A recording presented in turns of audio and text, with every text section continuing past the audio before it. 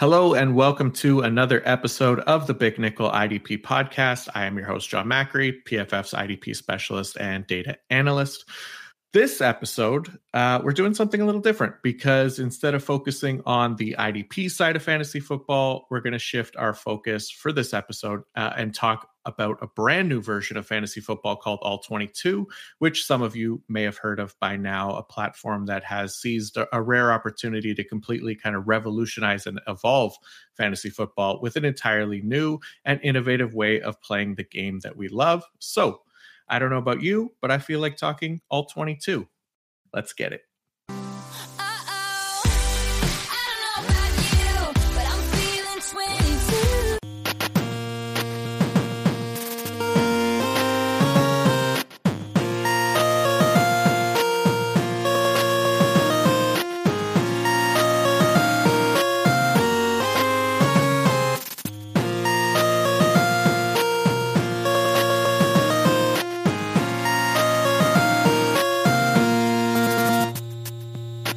All right. I am excited to dive into this episode and discuss all the things that make All-22 great and exciting and cover what it is and strategies, etc. And luckily for everyone listening, I don't have to do that by myself because joining me, someone who is just as excited about this platform as I am from dynastyleaguefootball.com and first ballot IDP content Hall of Famer, Mr. Tom Kislingbury is back on the show. Tom, how are you, my friend?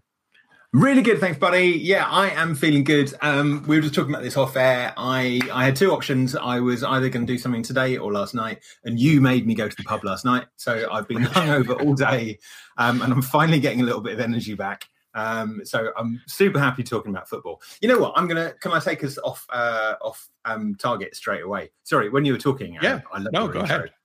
PFF's IDP expert. So I've got a question. You obviously work with all guys at PFF, and Sure. we can talk about this with All-22 today because one of the biggest things that we see in IDP, right, is people go, "Oh, it's weird. It's this small thing," and our argument is normally IDP is for football fans. Offense only football, where you only follow 6 players out of 22 on the field, is just for people who watch the ball a little bit. I don't want to be rude about them. Anyone can watch what they want.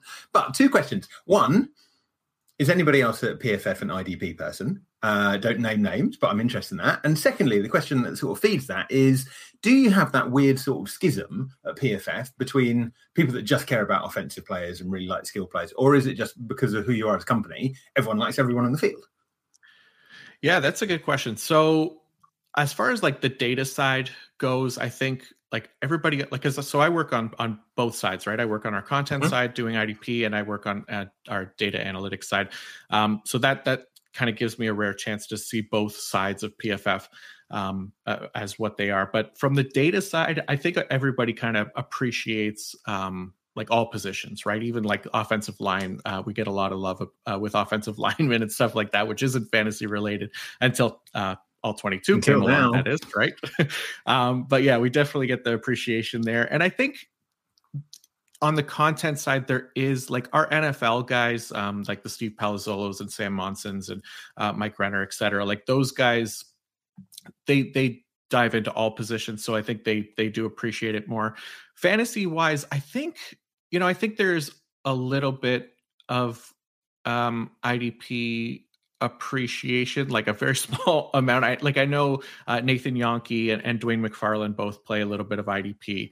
I don't know if Ian Harditz does. I haven't actually asked him, but yeah, it's like the like fantasy football world in general, right? It's a very small corner, and I think our even our PFF fantasy like social media team kind of shows that as well. I don't get the IDP graphics made of my rankings and stuff like everybody else, which could be a good thing. So I don't have the masses coming from my head, but yeah, it's still super niche even within PFF. Yeah, you can drop your Micah Parsons at LB13 with impunity, and nobody wants to burn down your house.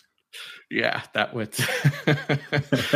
definitely set the fantasy world on fire, I'm sure. All right. Anyway, sorry for derailing us. I didn't plan on doing that at all, but I'm filled with excitement now.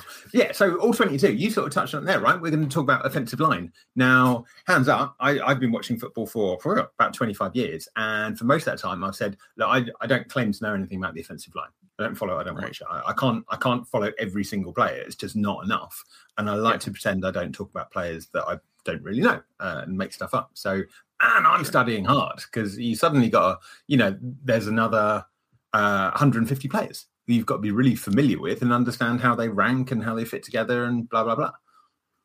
Yeah, it's really interesting, right? Like offensive line, I think, yeah, you're right. Specifically, like that's the one like position group as a whole that a lot of people don't really know a lot about it. They'll see like highlights and they'll see lowlights of offensive linemen, but everything in between kind of just gets lost in the void, right? We don't know what these players are doing and what they look like on a consistent basis. We know, when somebody posts a clip on Twitter of them either giving up a sack or pancaking a defensive lineman, right? Those are the things that we see, and we make our assumptions based on that with offensive line. But the good thing, I think, for offensive line for fantasy purposes and using the PFF data is that it's one of the positions that we really get to see them graded on a play-by-play basis. Like we see that for every position, but like for cornerbacks, for example, they're graded when they're targeted for the most part, right?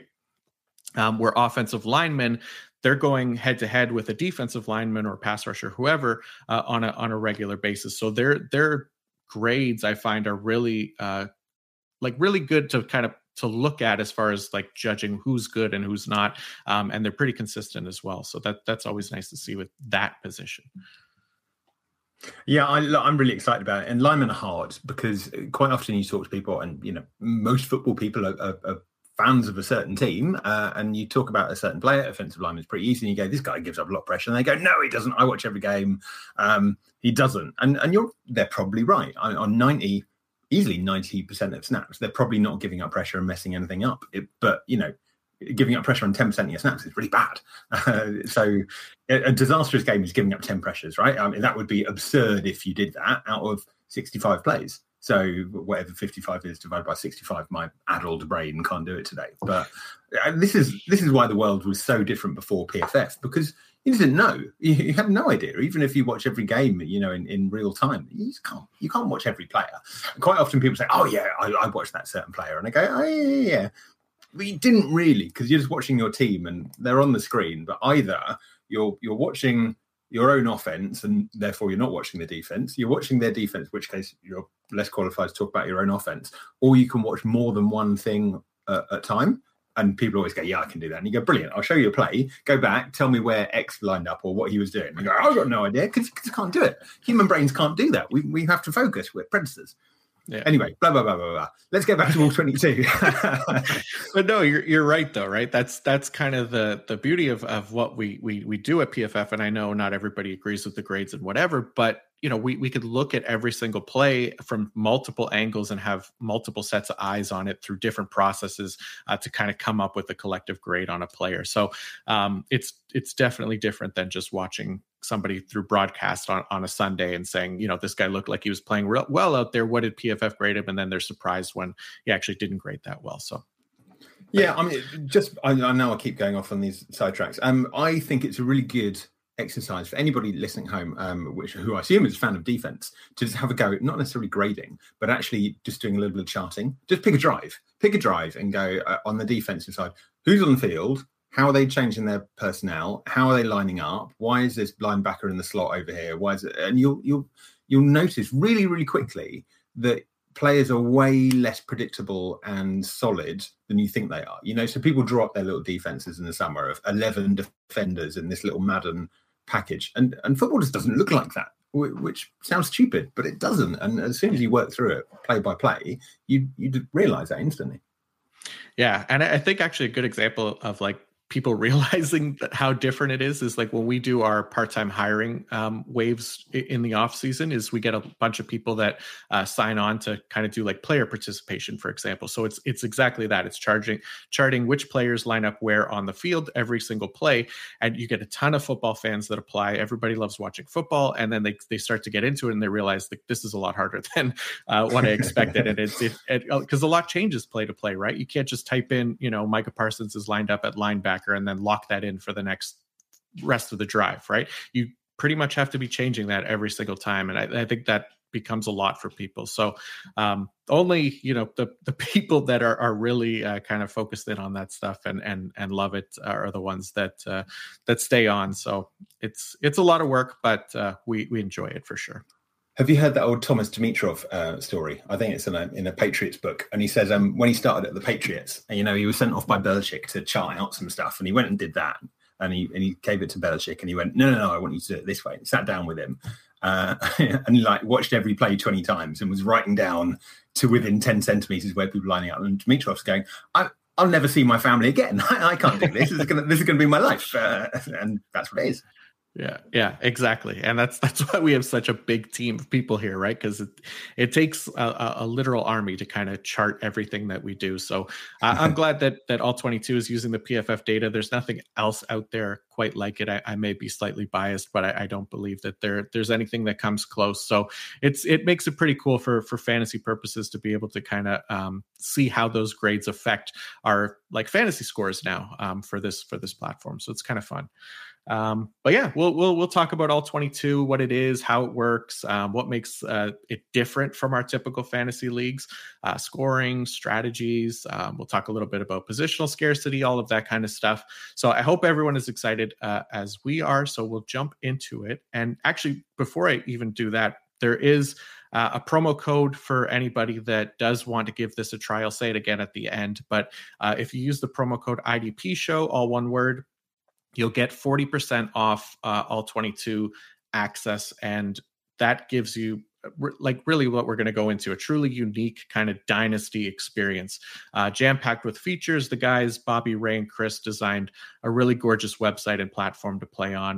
There's PFF data included in there as well, which is something you would need a PFF subscription for most of the time. So, and it'll give you unlimited league access, which you'll love to see. So, with that being said, we will get into it, and I guess start with what it is, right? So it's basically what we've kind of been talking about. It's a dynasty fantasy football experience that allows for every single position, including offensive linemen for the first time, where player scoring is based on their actual on-field performance using those PFF grades. And luckily there's nobody out there that disagrees with the PFF grading system. So that should make everybody universally happy as well. Right. So, again, kind of unbiased as I can be. I think using the PFF grades makes the most sense if you're going to build a true kind of on-field performance-based fantasy football platform that doesn't just rely on those counting stats, right? There's so much more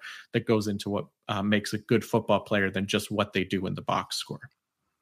Yeah, there's nothing else that does that. And you talked about counting stats there as well. We should probably talk about that. So most people by now have come to realize that the IDP side of things is way more dominated by volume than even 5 years ago we thought it was. For linebackers and safeties in particular, volume equals scoring. It's just minor variations and usage on that.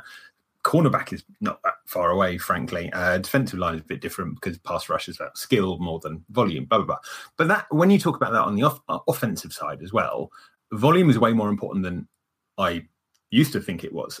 So running backs, touches equals yardage, and then you get touchdown percentage that varies, but even quarterbacks as well. And we talk about quarterback as the most important position in football, and the gradation between your Patrick Mahomes and your Tuas is wildly different, unless you're Tyreek Hill, in which case you got it a little bit wrong way. But if you look at just volume of attempts versus yardage, it's like a straight line. So all of the stuff that we see on a weekly basis, sort of minor variation on a large data set. So look, we love football, we love fantasy football, but the biggest problem is it basically measures how much players play, not how good they are. Yeah. So, I've been waiting something like this for years. In fact, so shout out a couple of people. Someone raised an old Twitter chat with me this week and said, look, we were talking about this thing 3 years ago where we were talking about manually using PFF grades for offensive linemen and building a league on it. And this is basically that. So, I've literally been waiting for years for this to happen.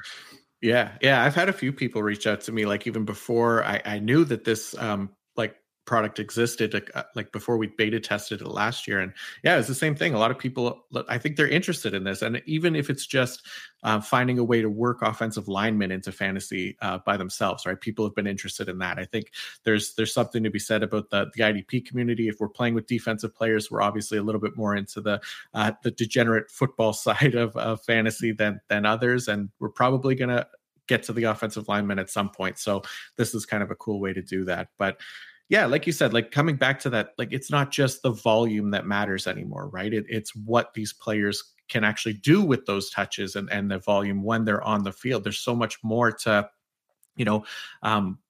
like, for example, like how many tackles they make or interceptions, touchdowns, sacks, all of those things. There's kind of like a ton of nuance to the PFF grades. I think kind of really suss out like the true quality of each and every player on every single play when it comes to those things. So I think right away, All-22 kind of nails the system for how they choose to score players, in my opinion, anyways.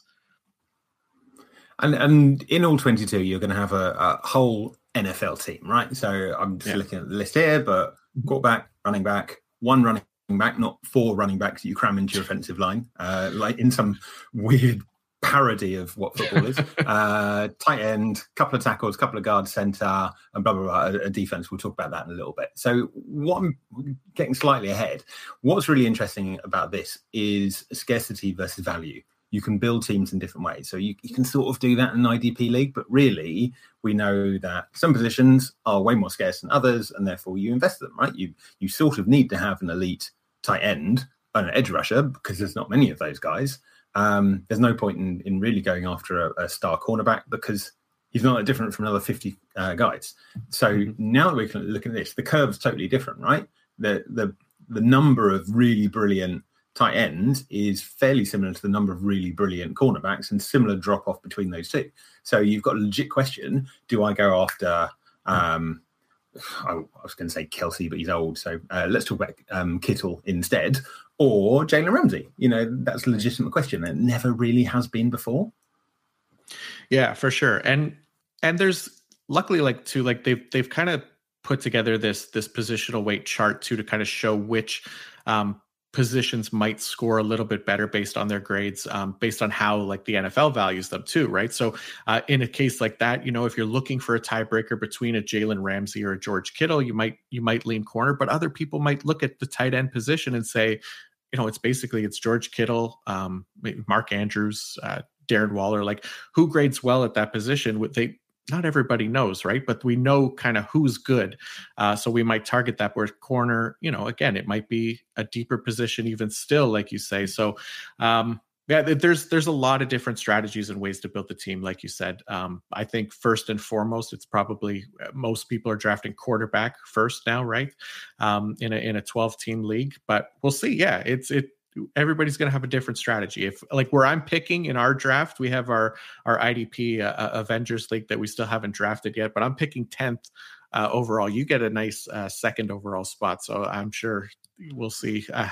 You get a pretty good option there. Yeah. And I'm with you. I'll definitely be going quarterback first. Just because, the classic, I think it's Thomas Dimitrov again quote, which is, if you haven't got a franchise quarterback, you are consumed by the desire to find one, and it's going to be a little bit like that in a way that's not. So let's talk about the positional weight thing a little bit, because I think that's really interesting. So broadly, every week, and all of the players in your starting lineup, we'll get to that in a minute, is going to get a grade, and it varies slightly by position, blah, blah, blah, but roughly 60-ish average, anything over 90, brilliant, anything under 50, pretty ropey, and then you got Storm Norton down there getting his 20s and Kalen Ballard and people like that. Yeah. But they're not all just going to be added together for your score, right? Because as in the NFL, your quarterback is more important than, your interior lineman. So it's going to get multiplied by this percentage. That means your total score will have each percentage represented by a certain amount. I've explained that really badly, but you know what I mean, because you've seen it. Yeah, but yeah, that's exactly it, right? So, for example, on offense, the positional weight for quarterback is 9.78%, so nearly 10%. Whereas if you're looking at somebody like a running back, for example, who PFF obviously is behind the running backs don't matter movement, but it's only 3.44%, right? So the positional weight scoring heavily favors the quarterback almost by 3 times as much. And then you're looking at positions like edge rusher, which is around 6%, wide receiver, which is a little more than 5%, right? You're really looking to build your fantasy team the way that an NFL GM would try to build their team, right? So attacking that quarterback position first and then hitting on positions of value, unless, you're looking to draft like a linebacker in the first round, which a lot of teams still do in the NFL. Same thing with running back. So there's obviously going to be a few outliers there, but there is some positional scarcity with those positions as well. Sorry, it just struck me. Can we talk about running back a little bit? So yeah. one of the things that happened with running back, this endless argument about how good they are. In the fantasy world, you go, well, running backs don't really matter because so much of what they produce is created by the offensive line. And people sort of understandably go, well, there's no offensive lineman in fantasy though. So I'm using that running back as a proxy for all those players as well. Okay, sort of, I get it. But that's out the window, right? That's gone because we literally have got an offensive line here. So let's talk about the Colts. Now, wherever you are on the spectrum of Jonathan Taylor's amazing, he's a game breaker himself, or he's running behind Quentin Nelson, who's stupidly good, blah, blah, blah, blah. Now you can put your money where your mouth is, right? Because you can go and get Quentin Nelson if you think he's the difference maker.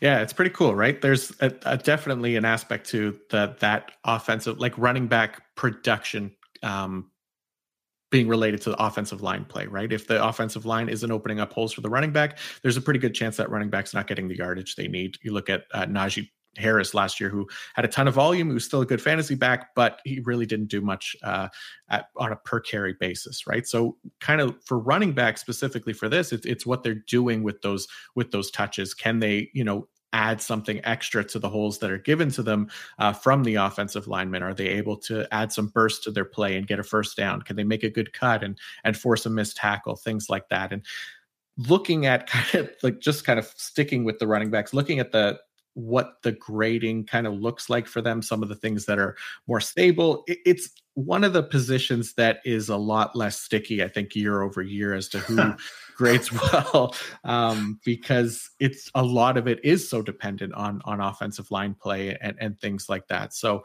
there's a few things that we do find are stable, but then,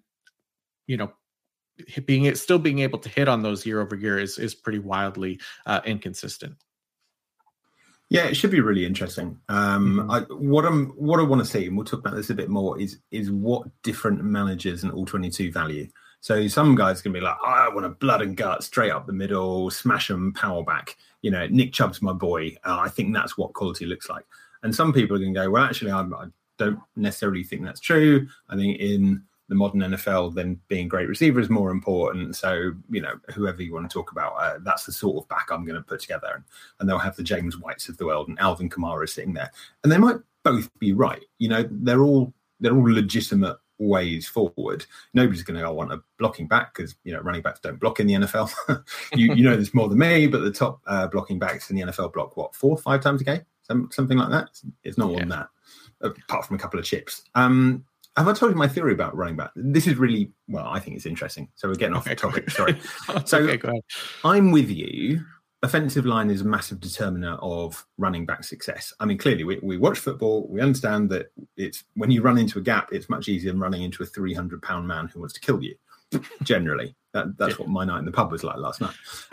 However, when you look again over decent scale, a season scale, then if you look at carries versus yardage, again, you get this really, really strong correlation line. It's basically a straight line. So how can those two things be true?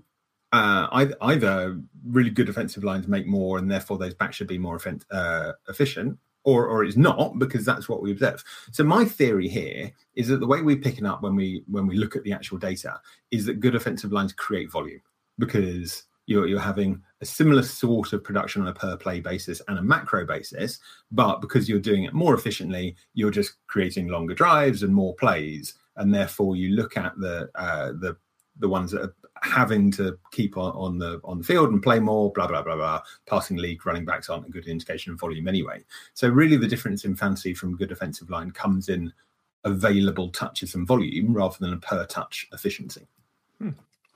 That's interesting. Yeah, I hadn't thought of it like that, but it makes sense, right? You look at teams like the 49ers who have good run blockers, the Browns, for example, very good offensive line. So they're going to play to their strengths, right? And that helps create that volume and that production as well. So I love that.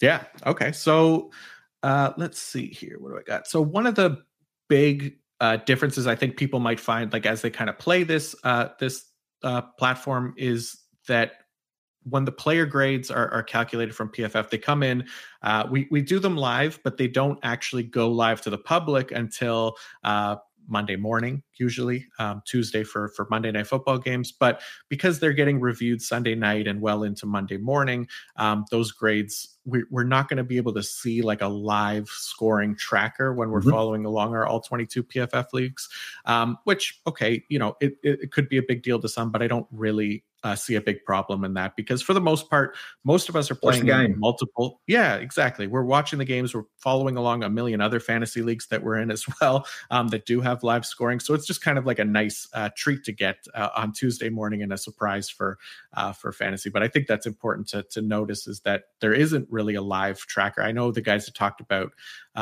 hoping to get that in there at some point, but I don't know how much that would be possible, just because of, I know how the review process goes, right? So now let's talk about that. On your average game, let's say you're reviewing, roughly 130 snaps a game plus another 10 special teams or whatever that is. When you send it off and you go, I've done this, I've nailed it this week, how many of those plays get sent back to you and someone goes, no, you've totally clowned at the fullback on this play, made a huge mistake, not a big play? Like what percentage are we looking at? I'd say it's anywhere. Well, for the most part, like people doing the NFL grading, the accuracy from live broadcast to when it's reviewed is in the 90 percentile until we turn it around, get the coach's film and stuff like that, and can see it from different angles. So there's definitely probably, 20, 30 plays that you're going to look at and see, there's some discrepancies here in what we saw in the broadcast and then what the review team saw on broadcast and coach's film. So there is definitely always going to be some difference there. So to sort of rely on just the live grades, I think there could be some discrepancies, I guess, from if we try to do live tracking. But my buddy who watches, highlights of every game every week tells me that I'm wrong on all these players. So it must be way easier than that. Yeah, there's a lot more that you see on the coach's film, like especially just for coverages, right? You could say like a cornerback busted on a play watching it from broadcast, but you don't know if he's supposed to be playing, in a cover 3 look, or if he's supposed to be playing cover 2 and he's supposed to be sitting in the flat. We don't know that until we actually see the full scope of the play. So there's a lot of things like that can get changed. Do you remember that thing on Twitter a few months ago where some dude was like, cover 6 doesn't exist, it's made up? Come on, man. I don't understand. There's so much nuance to like coverages and things like that just say one doesn't exist. A million different coverages exist. They all have their own variations, right? So cover 6 does exist, for the record. We do track it. But yeah, so that's just a quick note on the scoring. Can I talk about one more positional weight? Oh, sorry, buddy. No, go ahead. The only one that they all make total sense to me. I'm really happy with those. The only one that I feel a little bit sad about is safety. And I think this is really interesting, actually. So safety at the moment is worth 3.78%. So a little bit more than running backs, a little bit less than, or about the same as a guard. So that's not ideal. Now, I sort of get why. And the data is calculated using how much NFL teams are actually paying for players, right? So they're talking with their wallets. So they're not dissembling or lying. What I find, I think safety is really, really important, and not in a per play, because you on an average play, rarely is the safety making a great play. So when you're grading games, you're not going to have that many +2 marks for a safety play, right? big interception, crazy chase down, whatever. But there's not going to have that many opportunities to do it because either in the box and it's not that difficult, expected levels, or they're playing deep and most of the time they're not going to make a play. But so much of what NFL defense doing now is predicated on safeties. For years and years, this anyway, people are like, oh, this offensive guy is a mismatch. He's too fast for a linebacker and he's too big for a cornerback. Yeah.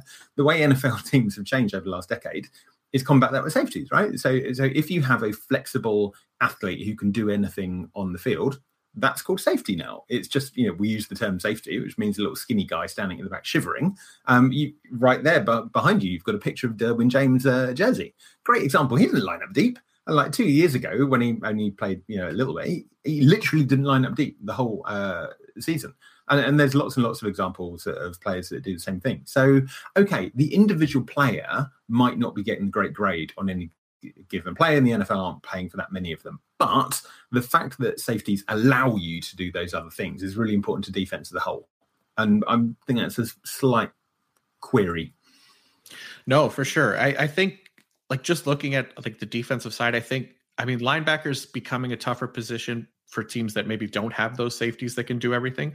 But for the teams that do have it, nobody's asked to do more on the defense, I don't think, than the safety, right? Because they do, like you said, have to come down, play in the slot. They got to be run support to come down deep. They have to be able to know when to disguise coverages and play deep and come over the top and things like that. There's so much. There's, like they say, the last line of defense, but there's so much more than that.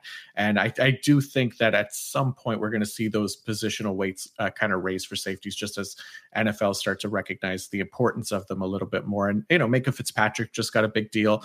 Derwin James is in line next to get another deal. Jesse Bates is holding out, hoping that he might get one as well. So there are some good safeties, I think, that could maybe raise that positional weight a little bit. But I'm with you. I think it's a much more important position than what kind of the numbers and the salary cap shows, for sure.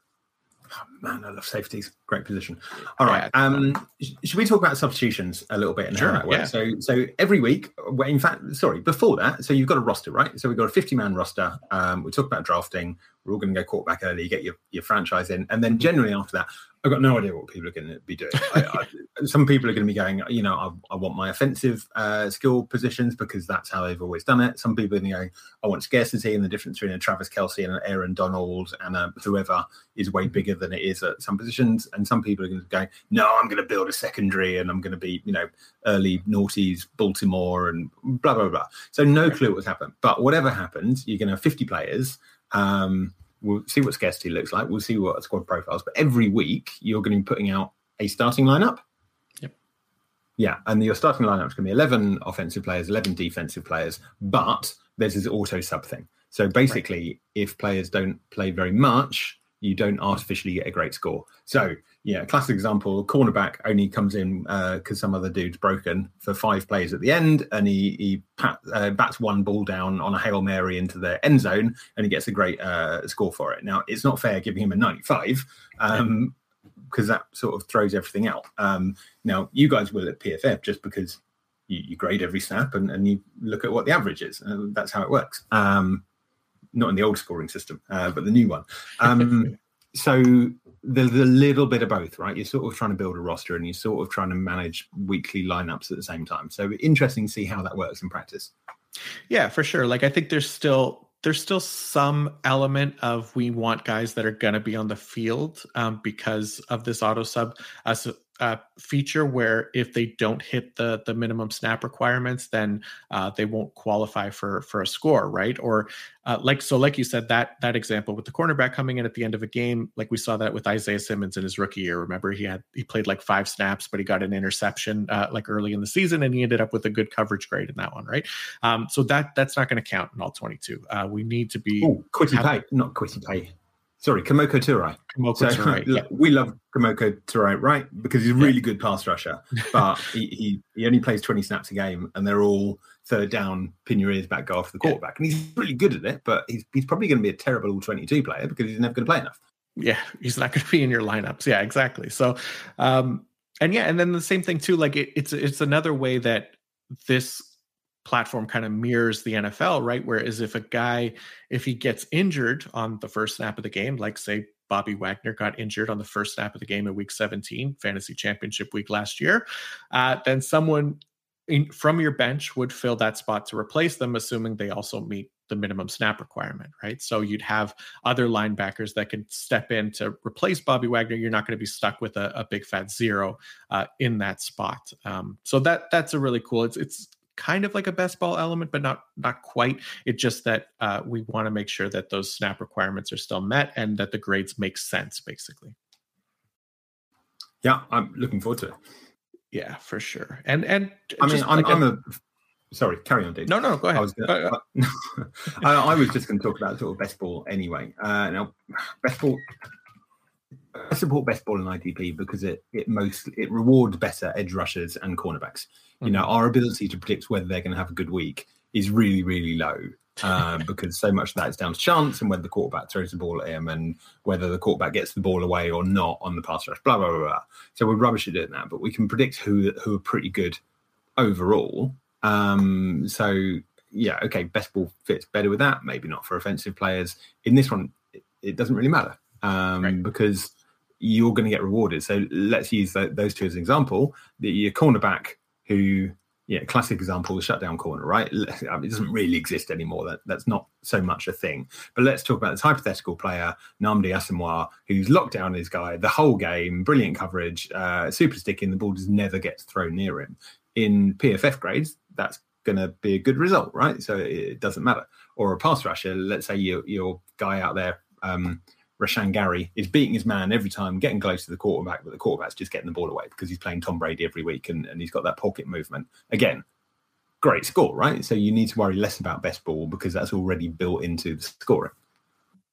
Yeah, exactly. Right. It's the whole thing about, it's every single play that matters and that grade kind of coming up with the score. And people who were like frustrated with Max Crosby for IDP last year, that, he wasn't getting them a sack every single week. They didn't care about the PFF grades, right? I promise you won't be frustrated with Max Crosby if he's continuing to do that again in this format, right?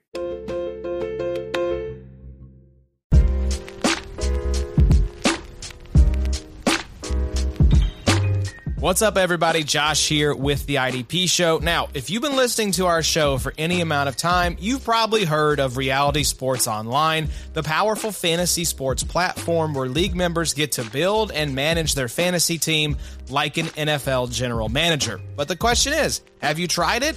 It's time to see what all the buzz in the Dynasty community is about, and the IDP Show is making it happen for listeners. We've partnered up with RSO to offer new members 10% off their annual site fee. Just use promo code IDP Show after your 14-day trial is complete. So, what are you waiting for? With RSO, you have free agency, multi-year contracts, a rookie draft, multi-team trades, franchise tags, contract extensions, first-round rookie options, automated contract and salary cap functionality, and much, much more. Like we said, it's the closest thing you can get to being an NFL general manager. Think it sounds complicated? It's not. The best thing about Reality Sports Online Fantasy Front Office is that it doesn't take any more time than a standard league. It just requires more strategy. Think you're among the fantasy elite? Well, this is the platform to test your mettle.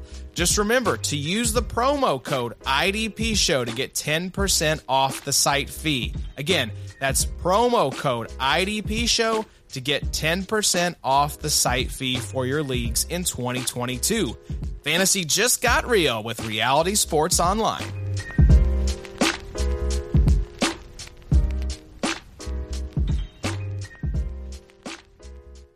The longest field goal ever attempted is 76 yards. The longest field goal ever missed?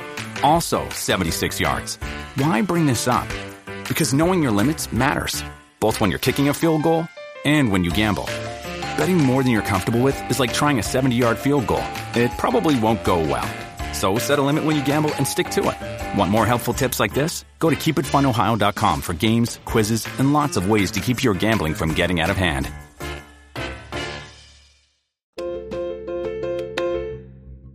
Talk about Max Crosby and whether you believe it. I'm so fascinated him this season because he was so good last year. He led the NFL in pressures and he's just got that brilliant motor. Do I trust him to do it again this year? I want to. I know. I hear you. I tend to think that, he did it and he looked good doing it, that he could do it again, but I wouldn't expect that. This is the same level of, I guess, PFF grade and then like pressure rate and all of those kinds of things. Like I think he had 100 pressures. He was the only player in the league that had 100 pressures. To hit that mark again is going to be very, very difficult. But he does play a ton and he looked really good out there. So I don't know. I tend to believe that he'll be close to that and then just kind of convert a little bit more sacks too, even if he doesn't create the same amount of pressures, right? I've just looked up, by the way, last year he rushed the passer 173 times, played the run 40 snaps and dropped 10 snaps. So 80% of the time he's coming after the passer, which is hilarious. Yeah. And now his teammate Al-Qadim Mohammed, 57%. He's an interesting player as well. I wonder how he'll do in All-22 because Mohammed is a solid, decent, good NFL player, but he's a terrible pass rusher. Yeah, that's a good question. Like it depends, I guess, how good of a run defender he probably is, because it's kind of like Sam Hubbard, right? Like Sam Hubbard's not a great pass rusher, but he's a decent run defender.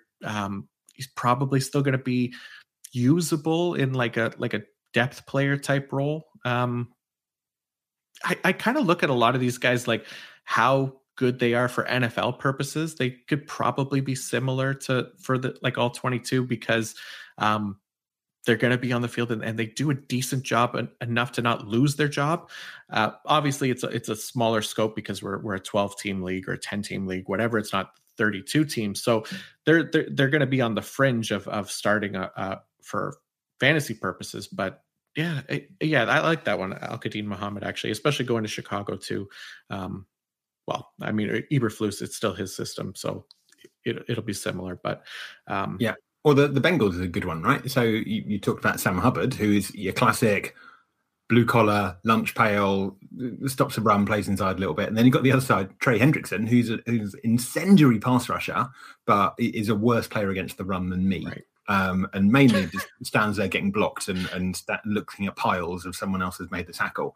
So they sort of score pretty similarly in PFF terms, but wildly different sorts of players. So it'll tell us quite a lot to watch people go after that. And hopefully that will sort of educate people on what different sorts of players look like. Yeah, for sure. Like Micah Parsons, for example, right? He grades really well as like a pass rusher. His grade against the run wasn't as strong. So you'll see guys score well in a variety of different ways too at the same position, which is kind of cool. And there is some production based to the grades as well. So like you said, with the cornerbacks, they need to be targeted. Are they, they don't have to necessarily break up a pass or make a tackle on a play. If they're in close coverage, they'll get a positive grade for things like that. But they still need to be targeted, right? So there's a little bit of production grades. We are actually working on a process that grades all coverage defenders in separation, even when they're not targeted. So that hopefully gets rolled out eventually and then gets applied to this format, because that would be pretty cool too, to see how cornerbacks, like if there really is any more shutdown cornerbacks, if they still exist. So that's kind of cool. Anyways, I'm rambling. You know the answer. Who was the most targeted cornerback in the NFL last year? Kenny, I think, right? Of course it was Kenny Moore. So, Kenny Moore has a great season as an IDP. It racks up tackles, right? And the average IDP person, okay, Kenny Moore's really good. He had a really good player.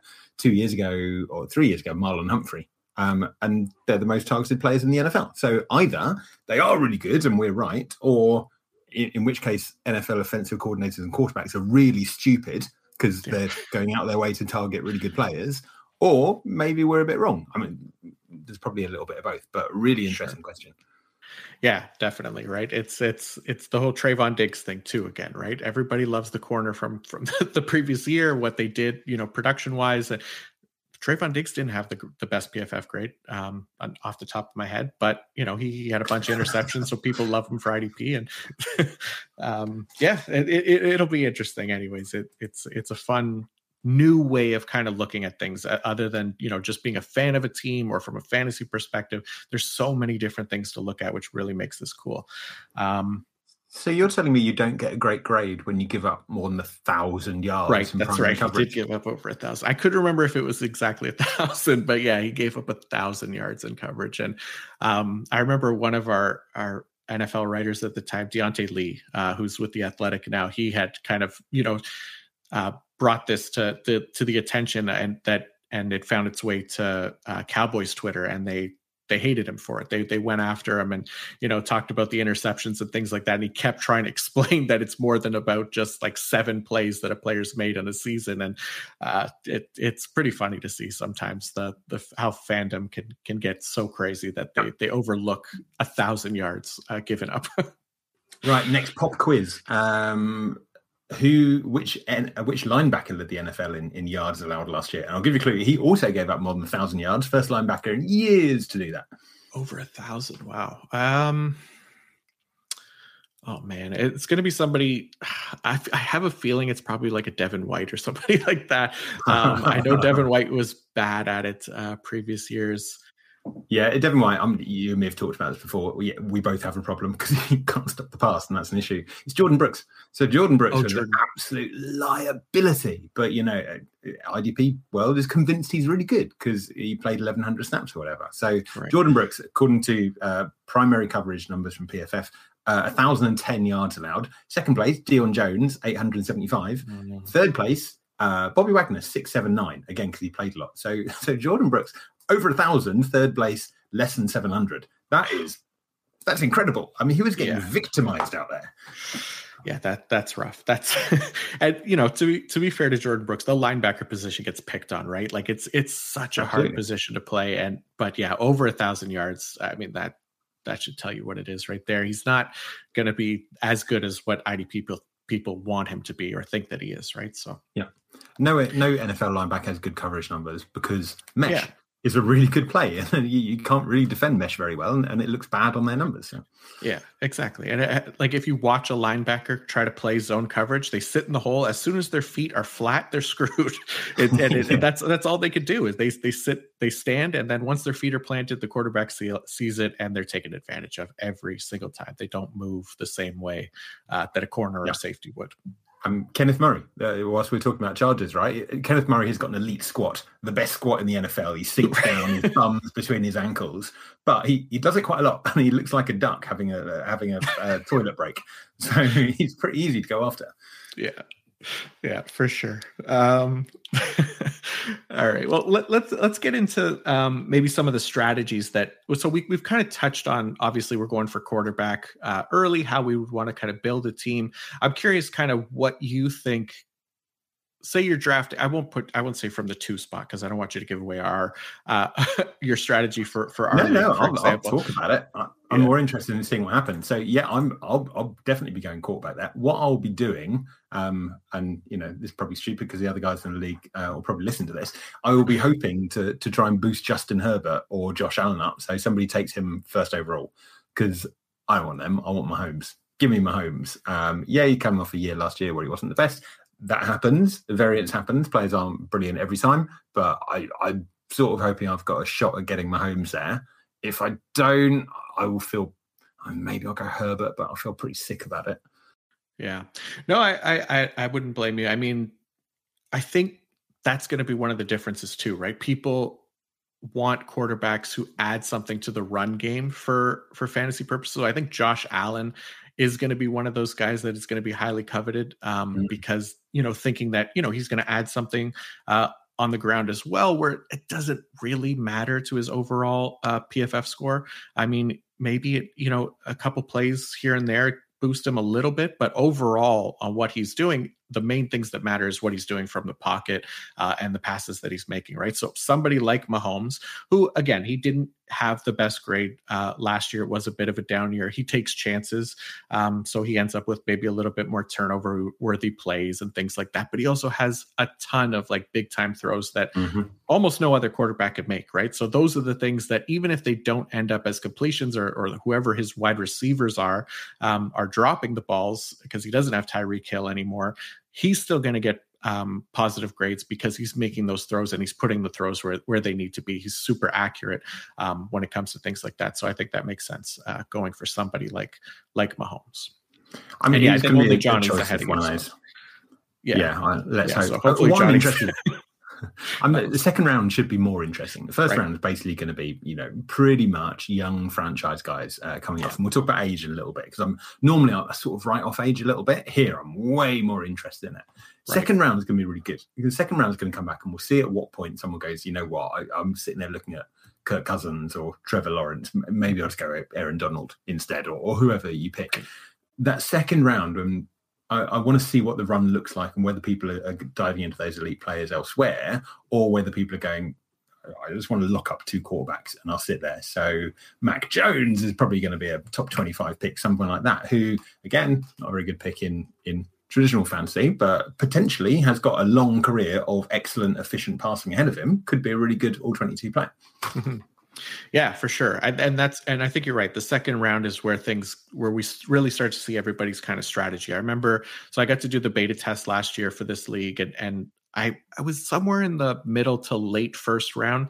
So I remember taking Tom Brady. So I didn't really factor in age as much, just because I knew how important the positional scarcity was for the quarterback position. And I know Tom Brady is going to be a really good scorer in this system. He was actually the number 1 overall scorer last year, even at whatever he is, 44, 45 years old.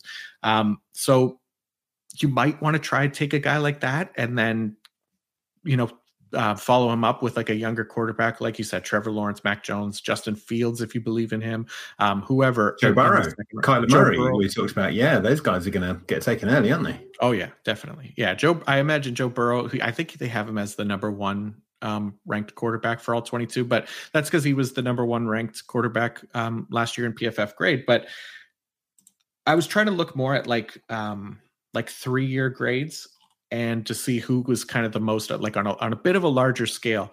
And it is these older quarterbacks, right? Like Aaron Rodgers, for example, is the number one guy. Actually, technically in total score, he's number 2 behind Tom Brady, but looking at like stable grades, so what they do from a clean pocket, what they do in a straight drop back, no rollouts or things like that, first and second down, no play action, throws past the sticks, and limiting negative yardage or negative plays, I should say.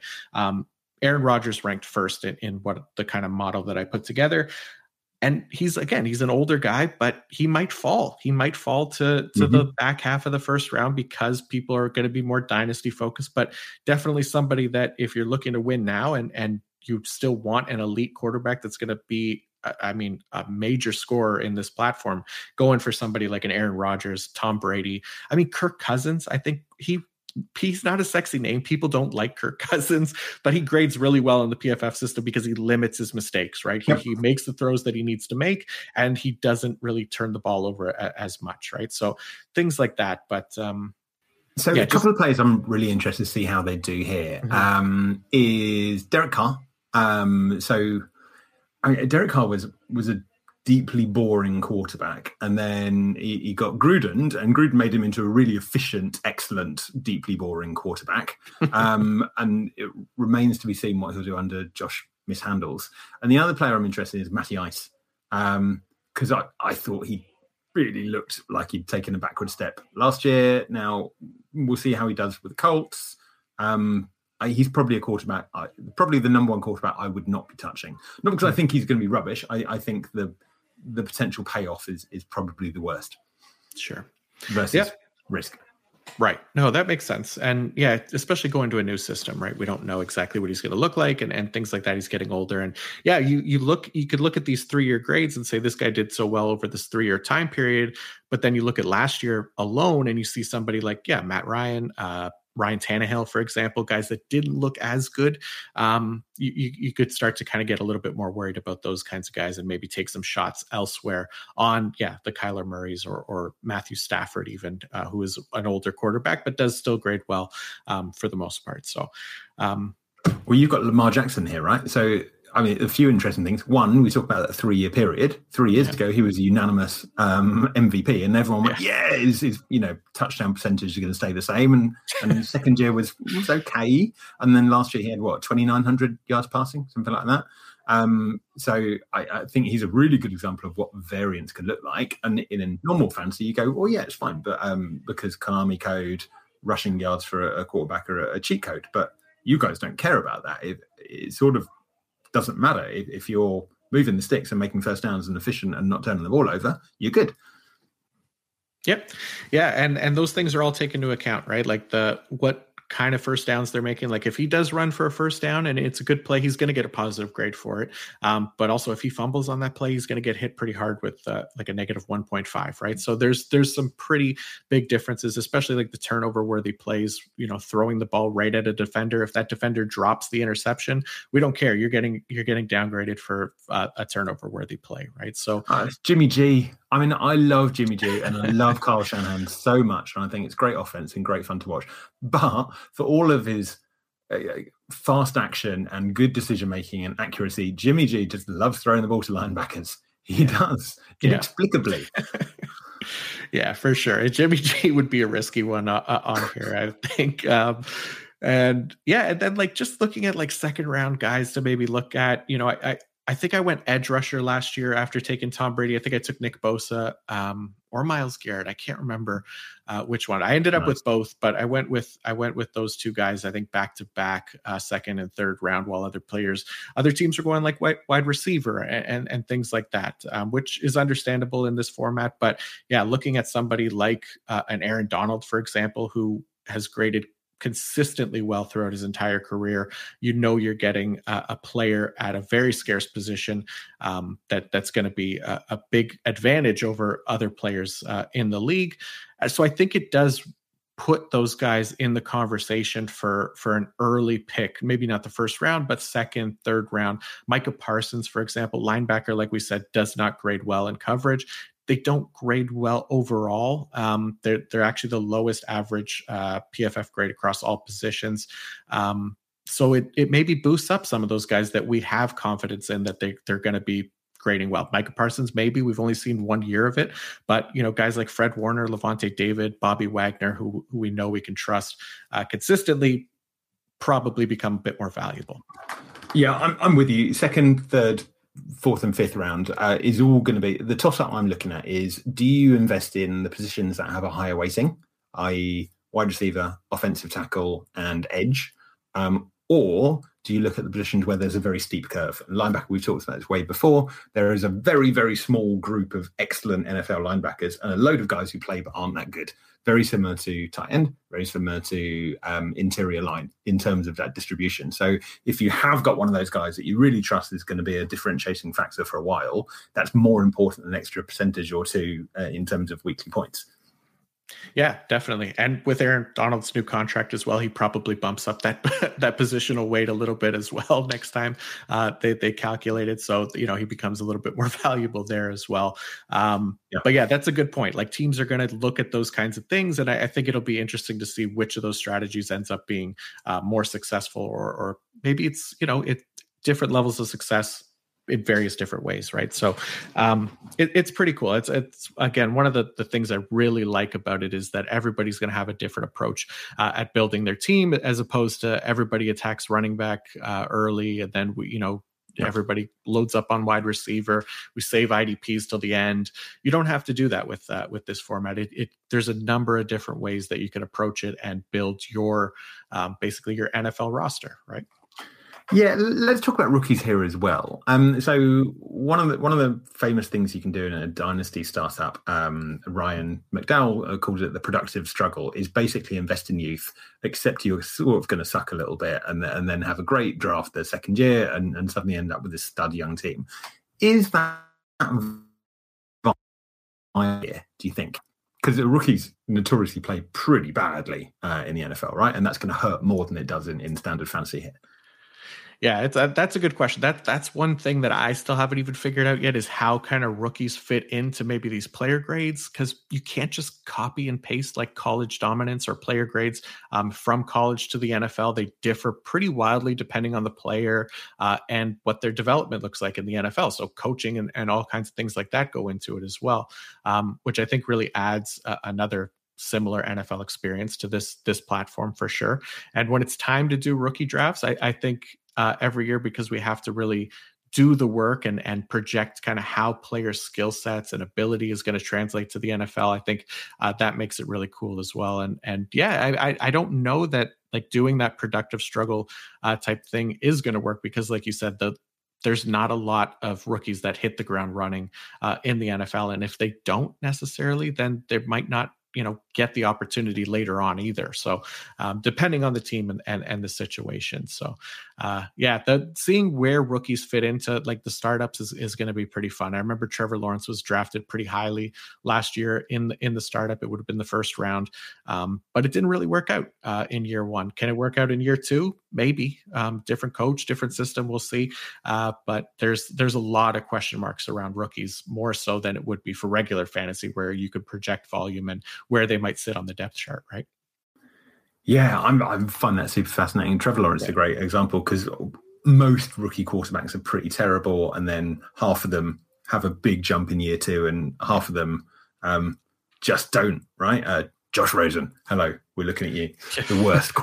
There's a good question. Who is the worst quarterback in modern NFL history? Is it Blaine Gabbert or Josh Rosen? Or someone else?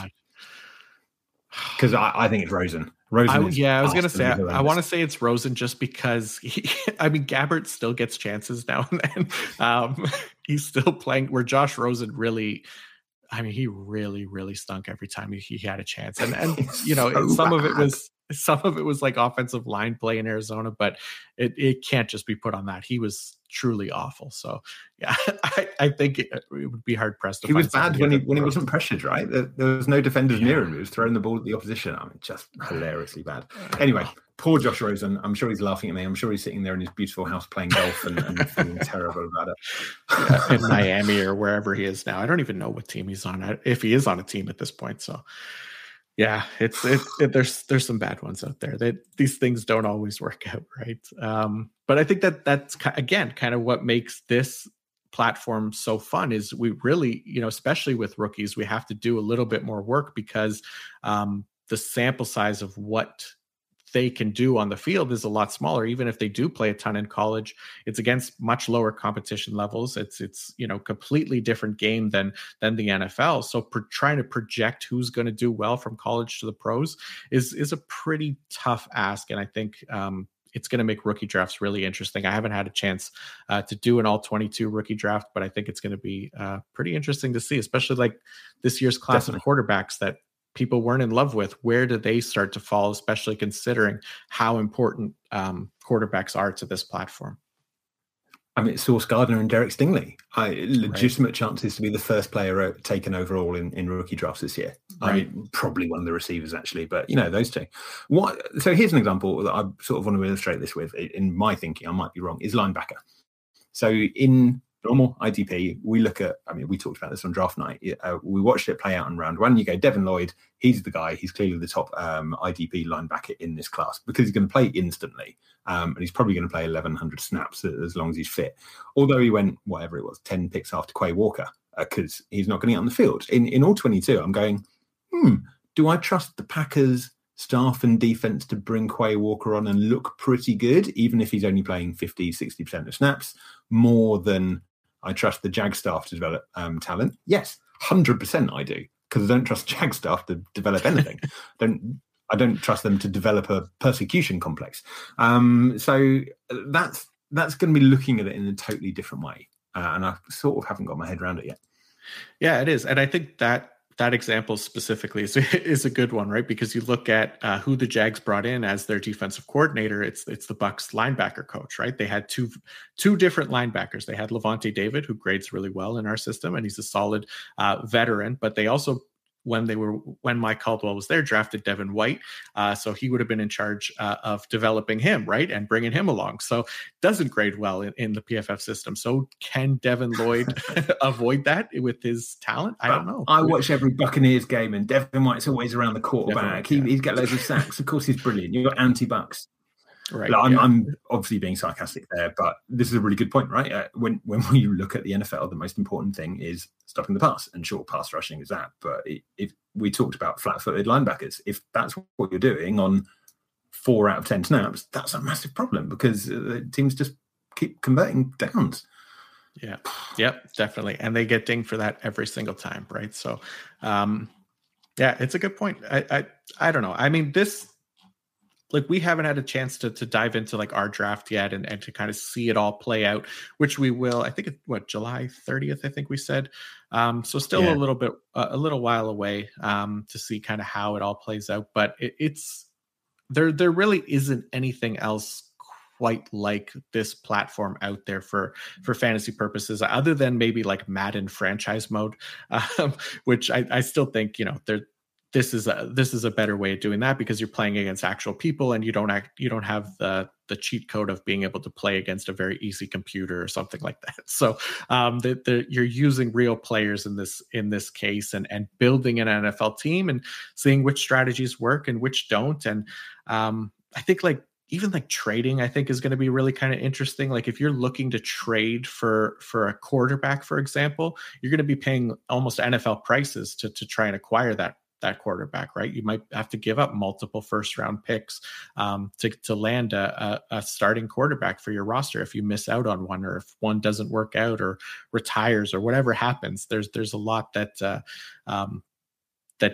mirrors the NFL in that sense too, which is really, really cool. And I think something that we've all kind of wanted for fantasy football purposes. And I'm seeing the excitement grow around All-22 quite a bit, just from like Twitter and stuff like that, which is very cool to see. Yeah. Yeah, agree. Can I come down slightly the other way? So obviously, sure. Big love fest here. We can't wait to play with the platform. One of the things that I'm really interested to see how it works, I'm a little bit skeptical of, is combined lineup setting and scarcity. So two things really, they're pretty different. So first one, you can basically use different formations, right? So on offense, we've got 11 personnel, i.e. 3 wide receivers, 1 back, 1 tight end, 12 personnel, 2 tight ends, 2 receivers, 1 running back, or 21, 2 running backs, 2 receivers and tight end, right? Whether you can use a fullback on there, I don't know. Bring back the fullback. We should talk about this actually, because everyone is like fullbacks are dead. Yeah, but the fullbacks are most used by some of the smartest coaches in the league. Right. So that's no accident. Anyway, and on defense, you've basically got 3 options, right? You've got 3-4, a 4-3, and a nickel, which I can't see here, but I presume is a 4-2-5 nickel with 3 corners on there.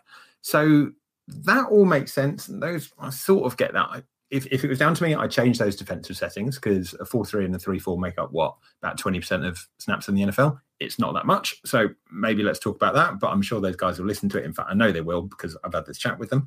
But that leads into scarcity. So because we're looking at 12-team league and you can have slightly bigger and you've got a fixed 50-man roster, I still think some positions are going to be relatively easy to find. So with corner, obviously, you want to have good corners, and that curve is going to look very different and much more different to IDP. But there's always going to be decent starting cornerbacks available. There will, because there's 150, 160 cornerbacks that play every week. So you're just not going to get through them. And that's going to have an impact on value. Not as much as it does in normal leagues, but it's still going to be relatively easy to get by, because you can always make up for it. So I don't think it's disaster. I certainly don't think it's going to kill it, but I'm a little bit intrigued to see what happens there and see whether you can maybe look at changing the size of rosters or limiting number of players and rosters, or I don't know. I just want to see it. Yeah, for sure. Like I think it does leave some openness to like the waiver wire and how much we can, add every single week compared to what the NFL offers, because obviously, like you said, the 32 versus 12 teams.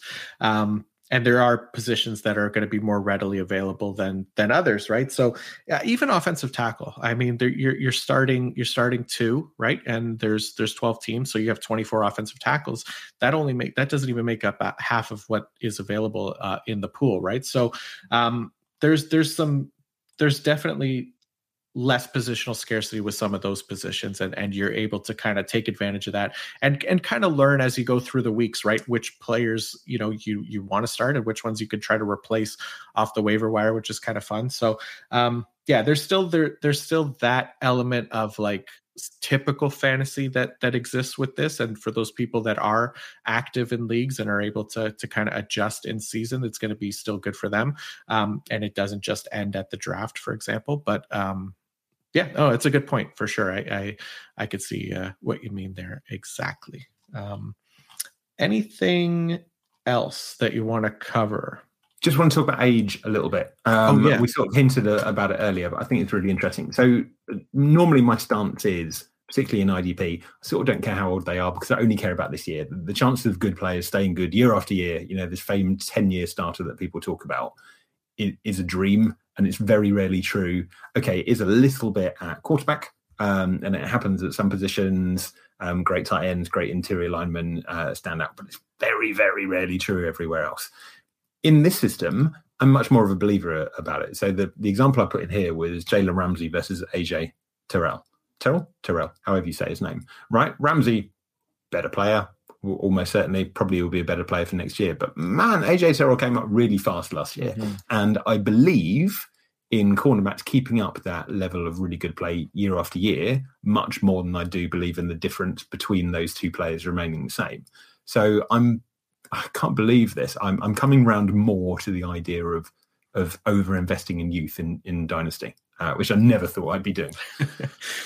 Yeah, but it makes sense, right? Because it's so hard to find those good players, like you said, that can actually last in the NFL. And I think AJ Terrell is a really good one. Like, there's guys that are going to emerge as young stars, right? We're not always going to hit on them. Like, if people were convinced that Jeff Okudah was going to be, an NFL starter for 10 plus years. I mean, it's still early for him, so I don't want to throw him under the bus quite yet, right? But he has good luck to him. Good.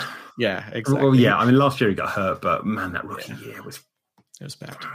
Yeah. So there's guys like that, right? Like, where if you find one, or if one exists and it is sitting on the draft board for you, you probably want to take that chance and attack that position so that you can have it locked up for a long time, because being able to find another one, it doesn't come along very often, especially for, like you said, that long-term kind of dynasty purposes. So that's a good point. And quarterback, probably a good example of that as well, right? So, if you do draft a Tom Brady like me late in the first round, trying to find his replacement after that is going to be tough. And quarterbacks come out every year. There's a lot of hype behind them, but not all of them, turn into Andrew Luck, Andrew Luck's retired, Joe Burrow or Justin Herbert or whoever, right? So we're often spoiled by some of these guys that do hit the ground and forget that there's a lot that actually don't.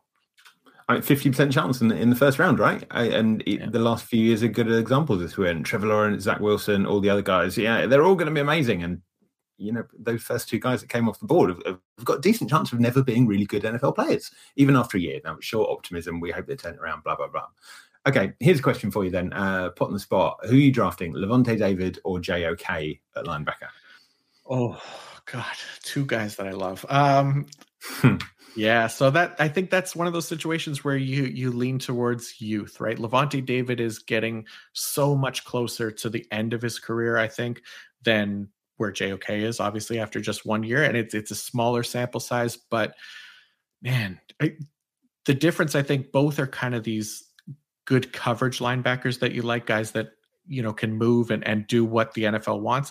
Does that mean they're going to be targeted more and grade poorly? Or does it mean that they're actually going to come up with positive plays in coverage and grade well?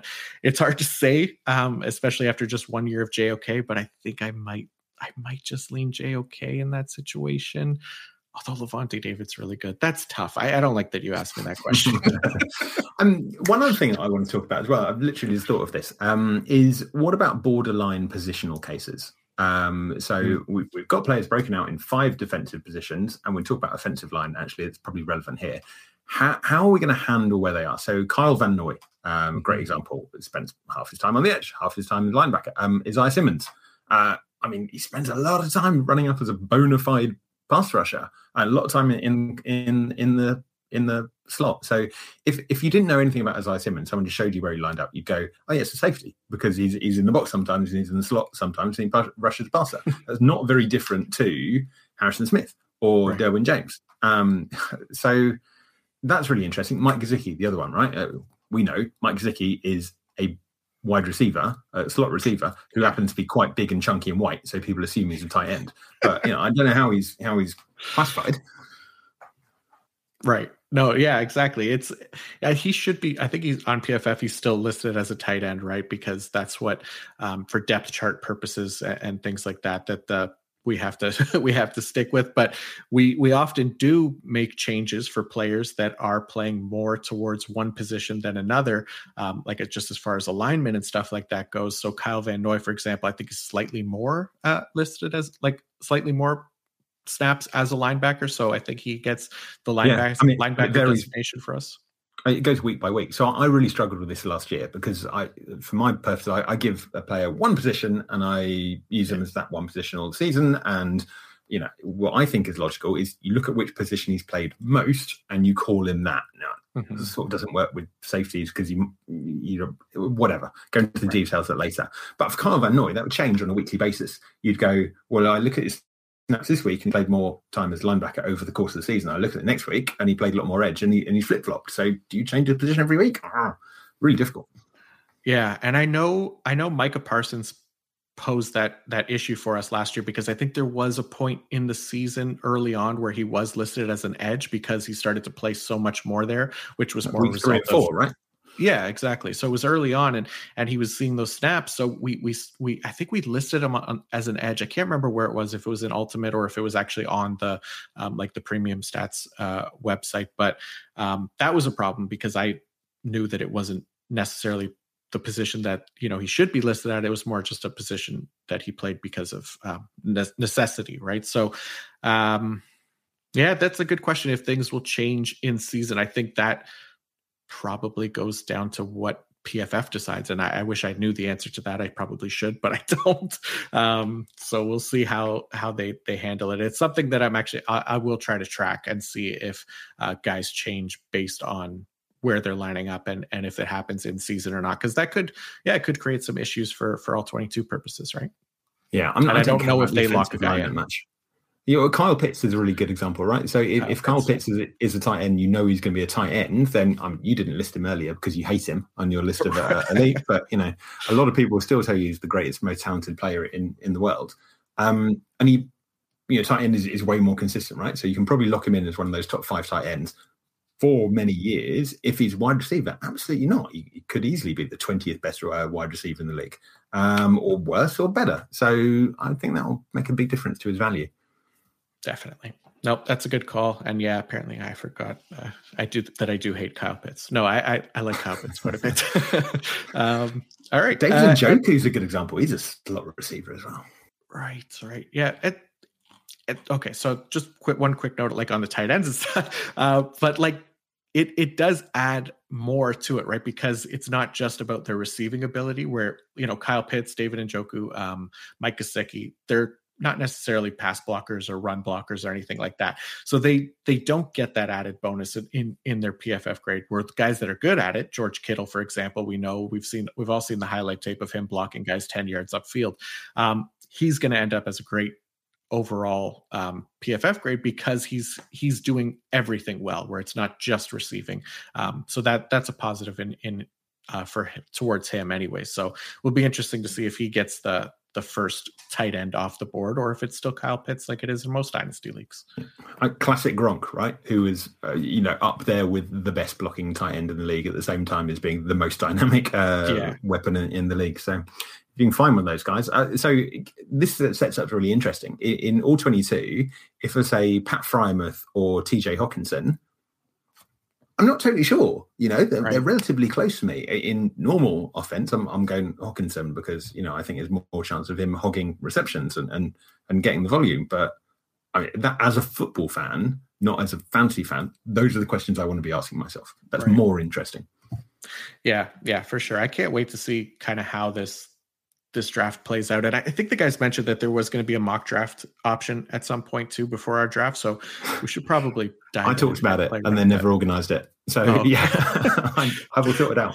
Okay. Yeah. We could throw that back in the chat and try to get something going, because we still got quite a bit of time. And I think it would be fun to, especially after this episode, to dive in and see exactly how things might play out. And we'll switch up the order to make sure we don't give away our exact strategies as well. So, Yeah, I'm going to do that this weekend. So if anybody out there is listening and fancies coming into a mock draft with us, and also as All-22, then use that voucher code that we talked about earlier. That will chop off 40% for you. Sign up, drop me and John a note, and we can do a little draft together.